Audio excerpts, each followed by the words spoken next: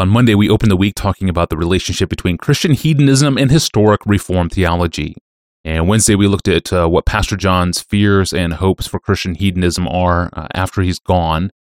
And today, we look at the title Desiring God itself and some alternatives. The question is from Trent in Columbus, Ohio. Pastor John, I was recently celebrating the impact of your ministry with a friend at Chick-fil-A of all places. We were both stumped by a question. It's this: how did you arrive at the name Desiring God, when so much of the ministry is not merely aspirational, but is focused on the actual act of enjoying God himself in Bible reading and in sermons, for example? Why not something more accurate like delighting in God? Pastor John, what would you say to Trent? I like this question. Yeah. It's a good question. It's an insightful question, and the answer will, I think, be illuminating. Trying to answer it really does reveal a great deal about the nature of Christian hedonism and a little bit about me. Maybe a lot about me. We'll see. I'll give you 6 reasons, all right, why the book has the title Desiring God. And some of them are more substantial than others, but they all figure in, I think. Number 1, back when the book was being written between 1983 and 1987, 2 books were very influential, popular, significant, that I admired very much. Knowing God by J.I. Packer and Loving God by Charles Colson.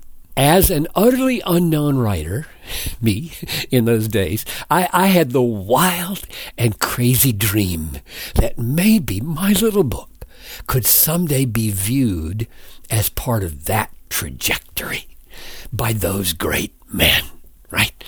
So it seemed like Desiring God would fit with Knowing God and Loving God and Desiring God. Was that vain or what? I don't know. That was a dream.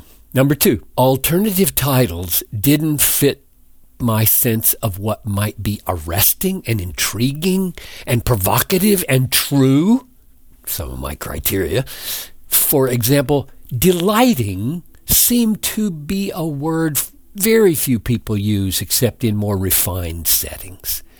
Enjoying God and rejoicing in God seemed to me to have the feeling of too much religiosity and not enough ordinariness. Happy can't be made a verb in English, and the phrase being happy in God sounded cheesy.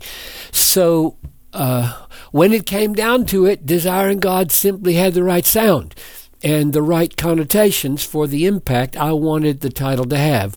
And of course, I could have been wrong. Number 3, as I recall in those days, a cluster of texts was having a tremendous effect on me for good by awakening in me strong longings for God. Texts like Psalm 73, you guide me with your counsel, and afterward you will receive me to glory. Whom have I in heaven but you? And there's nothing on earth I desire besides you. My flesh and my heart may fail. You are the strength of my heart and my portion forever. Or Psalm 42, as a deer pants for the flowing streams, so my soul pants for you, O God. My soul thirsts for God.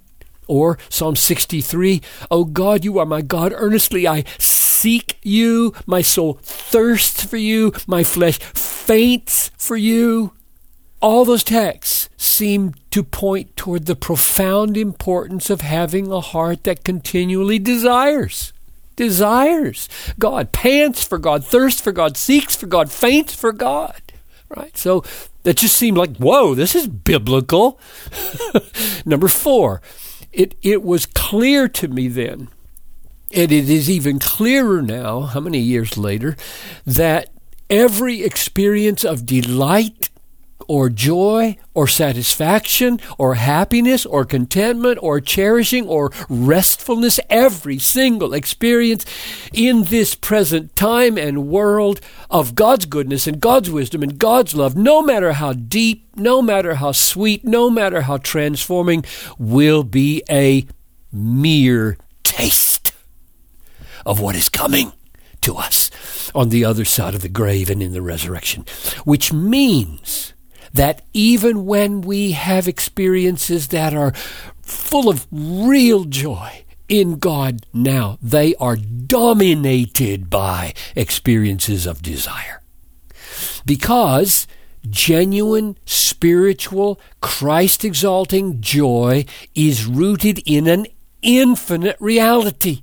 And we are prevented from feeling appropriate, full, all-satisfying responses to that reality by our finitude, and in this life, by our sin. Therefore, the concept of desire as central to the book is because it's central to the Christian life. It's not an arbitrary choice. It's built into our finitude. The very best experiences of joy in this world are incomplete, and therefore baked in is desire. Number 5, no doubt I was influenced by C.S. Lewis. Nobody, in my experience, captured the utterly crucial dimension of human longing. Sehnsucht, German. He used that phrase. Longing in this world as evidence of the next world. Desire was the very reality that brought C.S. Lewis to Christ. And desire remained a hallmark of all his experiences of God. And he just I just found everything he wrote on this. Well, yeah, that's right. Number 6, my own experience certainly played a huge role in the choice of desiring God. I don't have the sharpness of mind or the penetrating analytical abilities of a Lewis or the capacities to observe the world like Lewis does. He's just off the chart superior to me. But everything he said about longing of my heart in this finite fallen world as ever-reaching, ever-grasping, ever-stretching to something beyond and never being content with the present experience of ultimate reality, all of it rang true, deeply true to me, and does to this day. I am fundamentally a desirer. That's my life. In a sense, all I do. And I thought about this sentence now. I'm going to say it. In a sense, all I do in this world is direct, intensify, or diminish my desires. That's all I do. That's my life. And it wouldn't be wrong to paraphrase Christian hedonism like this. God is most glorified in us when we cleave to Him alone for the ultimate satisfaction of all our desires. As far as I can remember, those are the reasons that I named the book Desiring God. Very insightful and helpful look back on the origins of that title. Thank you, Pastor John. And thanks for listening to the podcast over at our online home. You can explore all of our episodes in our archive of about 1,300 episodes to date. There you can find a list of our most popular episodes, read full transcripts, and send us questions you might be wrestling with yourself. Do all that at desiringgod.org/Ask Pastor John. Well, there are introverts and there are extroverts, and that's the topic Monday. Specifically, how should we think about particular ways God has wired us? Some who are energized by being around others, and others who are energized by being away from people. Specifically for introverts, how do we guard against social selfishness? That is the question on Monday when we return. I'm looking forward to that one. I'm your host, Tony Reinke. We'll see you then.